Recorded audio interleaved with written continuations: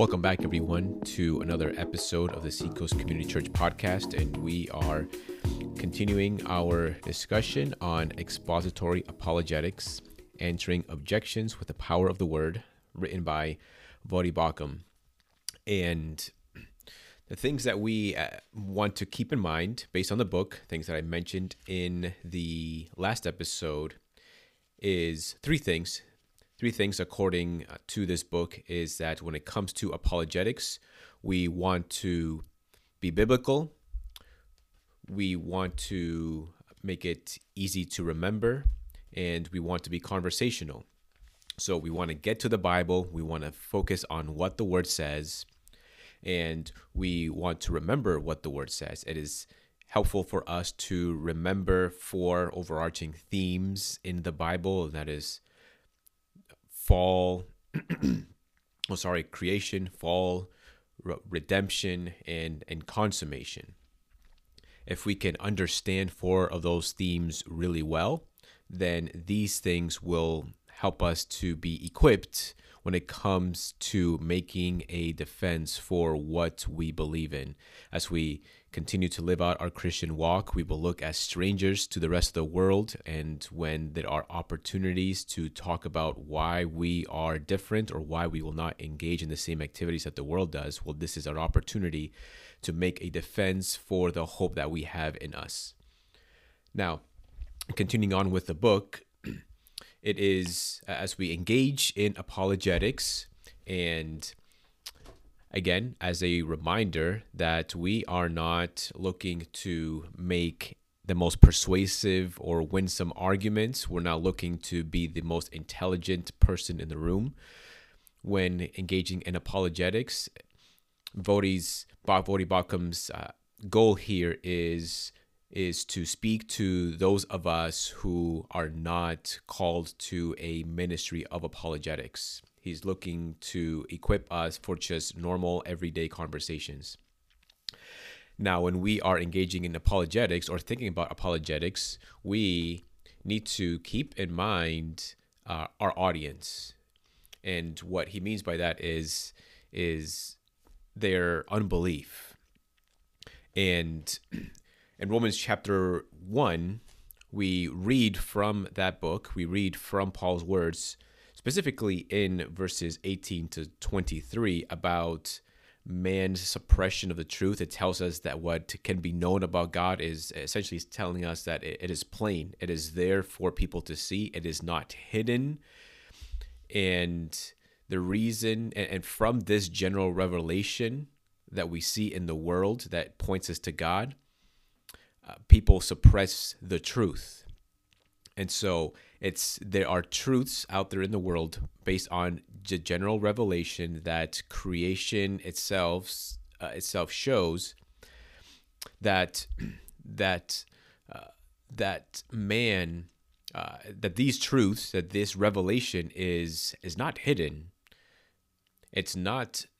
There isn't someone who is trying to keep these things from the eyes of the world. And although we could say right there that it tells us in the Bible that the devil blinds the minds of unbelievers to keep them from believing in Christ, that is true. But at the same time, Romans does tell us that general revelation is enough for man to know that there is a God, and therefore it renders all men without excuse. And so the problem when engaging in apologetics, what we are facing is not an information problem. And I love this point that Voddie Baucham makes in his book, is that the problem is not information. If the problem was information, then all we needed to do was provide the right information or an adequate amount of information, right? Then we should be studying all that we can about the different religions in the world and how to answer objections to the Christian faith, right? But the problem isn't just information. And we know this because information alone is not going to save anyone. But the problem is faith, or unbelief, rather. And so knowing this helps us to have the right expectations when we are engaging in conversations with unbelievers. And maybe you've come across this yourself, but no matter how often or how much you might answer the skeptics or the unbelievers' objections. They still don't believe. They go on to something else. They make another point. You answer that objection. They go on to another point they make, and without addressing the objection that you, or the answer to their objection that you made, and they continue on and on and on, and you never really make any progress. And this is the problem is because the issue is that it's an information problem, or it's not an information problem. Information is not going to save anyone. And the other problem is unbelief. The problem that people have is that they do not want to believe. And so we have to keep this in mind. And when we are engaging in apologetics and everyday conversations, we have to get to the gospel, right? It is, we can answer objections all we want. We can give as much information as we can. But if we don't get to the gospel, well, then nobody's ever going to be saved. And this is the point of apologetics and making a defense for the hope that we have in us, is to get to the gospel so that people may understand who Jesus is and their need for a savior. And hopefully, Lord willing, they will come to believe in the gospel of Jesus Christ. Now, 4 things that he lists are helpful, will be helpful for us if we keep these things in mind when we are engaging in apologetics. Number 1 is that man is not as wise as he thinks he is. And we see this from Romans chapter 1, claiming to be wise, they became fools. It talks about the natural man, the unbelieving man. There are many people who are intellectuals, who are incredibly smart with PhDs and can answer all our, and can make many objections to the Christian faith. And that might be intimidating to us, but the Bible tells us that man is actually not as wise as he thinks. In fact, the Bible says that they are actually fools because they deny the truth. They suppress the truth. They turned a blind eye away from the truth that is there from general revelation. The other thing we should keep in mind also is, again, as I mentioned, people need the gospel of Jesus Christ. Apologetics doesn't matter at all if we don't get to the gospel of Jesus Christ. Thirdly, we know what the response will be like, right? Most people will be offended by what we have to say when we get to the gospel of Jesus Christ. This should be no surprise at all. And when we keep that in mind, it prevents us from the desire to try to score points with the person, right? When we engage in apologetics, we're not looking to look smart. We're not looking to win man's favor, because we know that that's almost impossible when sharing the gospel of Jesus Christ. And the other thing that will be helpful to keep in mind is we know man's fate. We know his fate apart from the gospel of Jesus Christ. The Bible is clear that all those who do not believe in Jesus Christ right now, according to John chapter 3, are condemned already. And in that condemnation, unless they believe in the gospel of Jesus Christ, they will be sentenced to eternal punishment. And so, knowing their fate, we must get to the gospel of Jesus Christ. And so these things are important.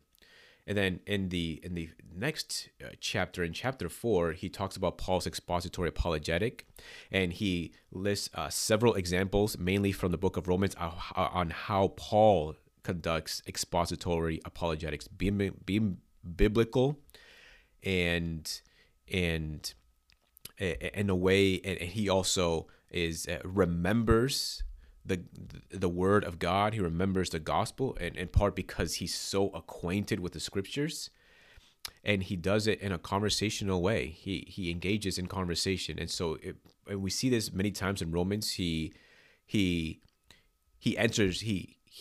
asks a question, and this is a question that any skeptic might have, and he answers that question. And this is part of what apologetics is. And the thing about it, the thing I take away most from this particular chapter is that you don't have to be the most intelligent person to answer people's objections. And it's not even having about a clearly articulated answer. It's not about having a very informative answer. It's just having a simple answer. And to have a simple answer, well, you need to know the scriptures. And it's not, and the other thing I appreciate about this particular chapter is that, and he shows us this in Paul's apologetics as well, is that when Paul is answering objections, he's not always listing specific Bible passages. He's not going, well, it says in Romans chapter 1, verse 18. He's not saying, well, in Leviticus chapter 12, it says this. He just either he says a passage of scripture without saying specifically where it's referenced from, or he states a general truth from the scriptures. And so this is, I hope you find that helpful. You don't have to know the Bible so well to know specific scripture references that might be a lending aid to you in apologetics or answering people's objections to the gospel. But you just need to know the Bible. You just know general truths that the Bible teaches in order to engage effectively in conversations with unbelievers and answering objections. And this is where we get the being biblical. You want to point to the scriptures. And many people, and he argues this as well, that many people will say that, well, you need to not quote the Bible, you need to get away from the Bible and sort of meet the unbeliever at his level and speak to his same level. And so, but then that's a lot of work. That means you need to know a lot. You need to make a good argument for the existence of God based on philosophy, based on other resources other than the Bible. But the Bible itself is the word of God. It is the sword. This is how we are called to engage the world, with the word of God. And so we can't leave the Bible out of the question. And so we should unashamedly bring in the Bible when engaging in conversations and answering objections. And it's just knowing general truths. It's remembering what the Bible says with regards to man, with regards to creation, with regards to God, with regards to Christ and salvation. And so don't be afraid to quote the Bible. And even Paul and at Mars Hill in the book of Acts, he does this. He doesn't give specific references, but he talks about God. He talks about idolatry. He talks about God being a judge. And he talks about repentance, right? And this is the other problem that the man has. It's a problem of repentance. And so when we share the gospel, we must also point to repentance and the need for repentance. And if we make it a priority to get to the gospel in our conversations, then we'll not sort of leave a conversation after it's ended thinking, well, was this a waste of time? Right, because you can engage in conversation with somebody and answering objections, and at the end of the day, you still come back and wondering, well, I wonder if that time was wasted. I felt like I didn't really get anywhere. But you prevent yourself from thinking that way or feeling that way if you make it your aim to get to the gospel of Jesus Christ. And in that way, those conversations will not be wasted. So I hope you found that helpful, and we'll come back next week and continue to talk about expository apologetics.